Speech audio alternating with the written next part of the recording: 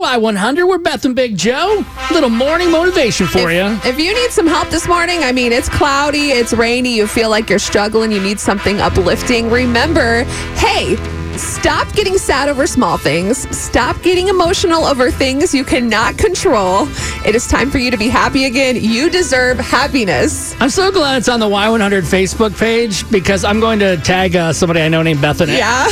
I'm like, hey, Beth. You can't control everyone. You can't control other people. So stop trying to just stop letting those things bother you. You know what? One thing that bothers me and I feel like I have no control over? What's that? Second date update. I got nothing I can do to make this relationship work. So I try. I know. You try. We're just going to keep on trying. We're going to hear from Paul and Heather today. We'll find out if we can set them back up, pay for their second date. Maybe going into the weekend we'll have a love connection. If not, I can't worry about it, okay? All right.